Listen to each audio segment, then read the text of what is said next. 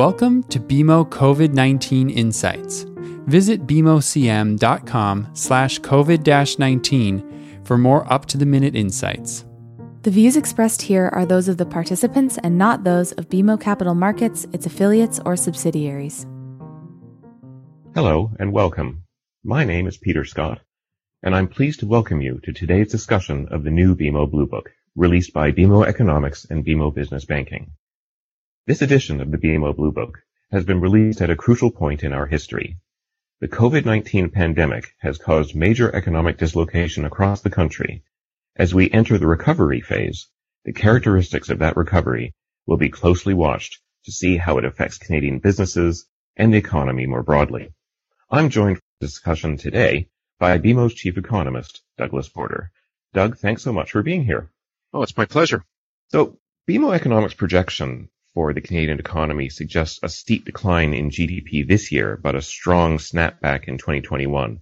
Now that the lockdowns are lifting across the country and we're in a nascent recovery, how's that projection looking so far?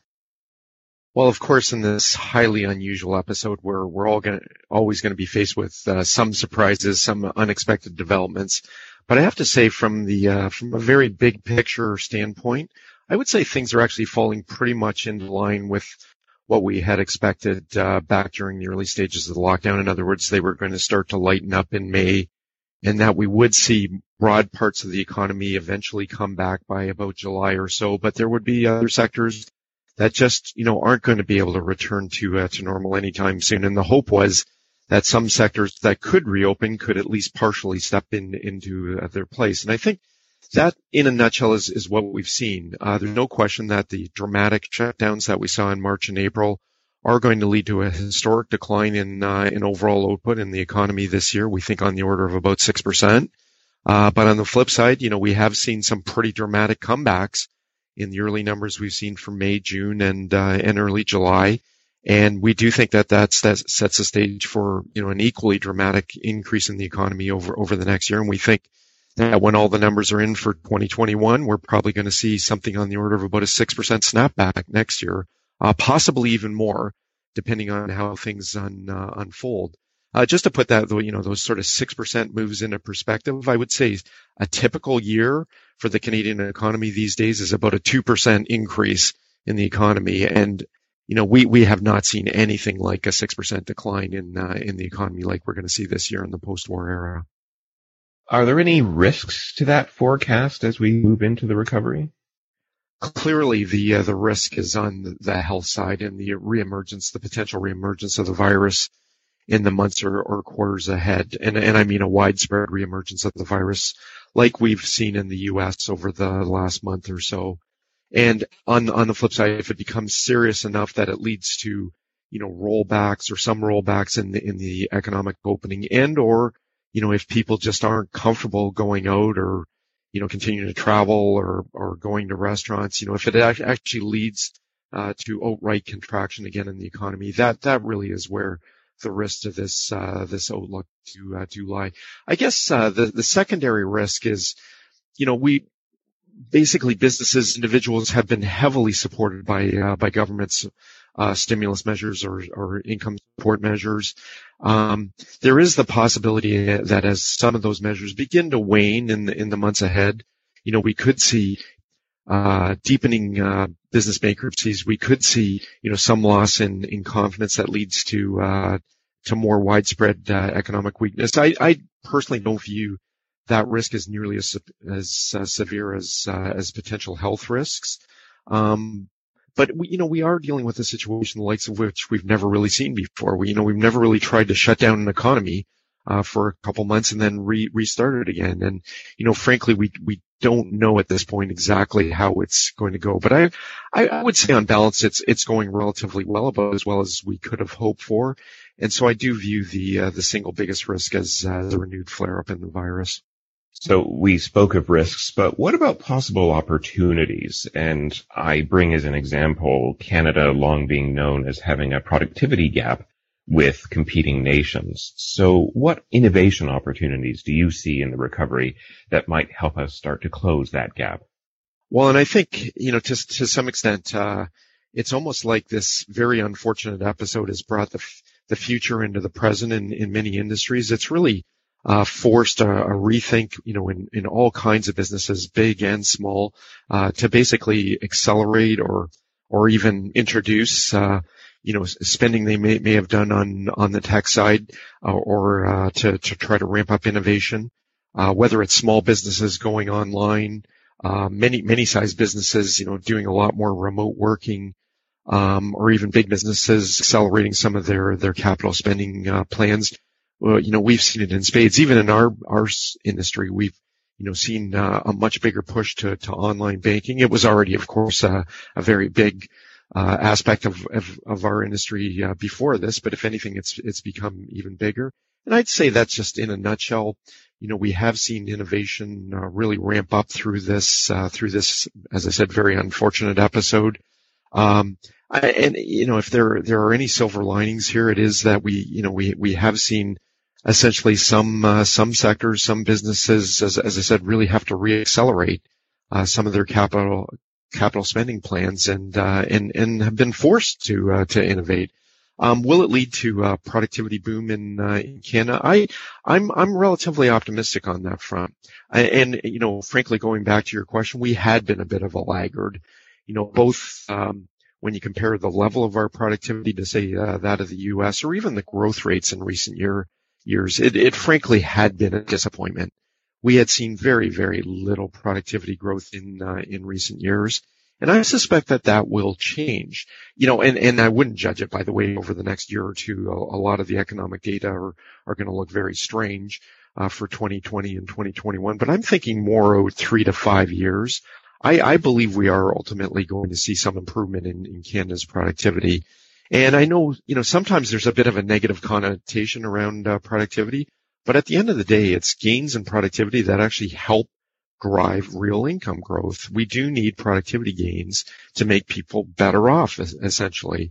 And so on that front, I am relatively optimistic. I do think we will see stronger productivity as a result, again, of this very unfortunate episode. Just to give you one example of how we've, seen a very dramatic change just in recent months. Recently, Canada got its retail sales figures for the month of May. What they showed is that online sales had actually risen to 8% of overall retail spending in the month of May. Now, that number may come down a little bit as stores completely reopen, but that compares with less than 4% in the pre-virus days. And that is a very dramatic change in a short period of time. And I think it shows how, Canadians as individuals and businesses did start to move online in a big way as a result of this. So this year's BMO Blue Book includes a new feature, and that's an outlook for 5 key sectors of the Canadian economy. Looking at the recovery, which sectors do you think are best positioned to help move the recovery forward? And conversely, which ones might have more longer-term challenges? So, following on from the last question, the clear winner, and this is one of the 5 sectors we identified, is the tech sector. I don't think I have to go into a lot more than what I already said, but we've seen, even in the equity markets, of course, the tech sector has been by far and away a big winner, both in Canada and globally. And I do think that is reflective of that sector really carrying the torch for the economy as we look forward. I don't think there's too much debate on that front. Another sector that's been quietly performing well has been construction. It's held up well because it wasn't as affected by the shutdowns. We think the housing sector in general will actually help support the recovery. But even on the non-residential side, while there are areas of non-residential construction that clearly face a challenge, and there I'm thinking of the office and retail space, there are other sectors of non-residential construction that we think can fare relatively well. Whether it's warehousing or some sectors that we think will be supported by infrastructure spending by governments both federally and provincially. So we think construction actually might be a quiet supportive sector for the economy as well. The 3 other sectors we touched on, we think each of them face a bit of a mixed picture. Of course, energy was, looked in very dire straits when at one point energy prices went negative in April. But we happen to believe that's one sector that we've begun to see some stability, and we are modestly optimistic over the next year on the energy sector. And we do believe oil prices will firm further as the global economy recovers in 2021. Manufacturing, it's a mixed picture, but we do think there are some opportunities there. We do believe there will be some reshoring of activity. We also think supply lines might be shortened somewhat as a result of this. And while there are parts of manufacturing that will struggle just because demand will remain weak, we think overall there are some very real opportunities, and that includes in the tech sector or tech-related sector in manufacturing. Finally, in agriculture, it's been a bit of a challenge actually for agriculture this year for a variety of reasons, both in the crop and livestock space. But we are looking for relatively robust comebacks on both sides over the course of 2021. Looking a little bit further out, we happen to believe that inflation-adjusted livestock and crop prices will tend to come down over the medium term. But we continue to be relatively supportive or upbeat on the agricultural space. We do believe that's one area where Canada actually does have a pretty significant relative advantage, and so we do believe that agriculture can perform relatively well over the medium term. So the BMO Blue Book also features our own business bankers' observations of how their clients have been faring since the pandemic started. Now, clearly, how well they've done depends on the particular businesses and sectors. What thoughts do you have on the business types that have been doing particularly well? And, aside from tech, frankly, it's been mostly a challenge of just trying to get back to normal. And of course, within small businesses, it's really very much dependent on, first of all, what area of the country you're in, what business you're in. Clearly, bars and restaurants have had, and anything related to travel have had one of the biggest hills to climb. But we have seen some sectors manage to come back relatively quickly. We recently launched our business activity index as basically a guide overall to how the recovery is doing. We think this is actually a little bit more of a complete and more up-to-date measure than the traditional GDP numbers that come out with a bit of a lag. And what they showed is after, of course, a very steep decline in March and April, we saw about a 6% comeback in our BAI in May, and then and we're currently tracking a 9% comeback in June. And we think that this reflects the overall recovery that we're starting to see in small businesses. But it's interesting, when we look at, by industry size, who's been hit the hardest or who's faced some of the biggest challenges.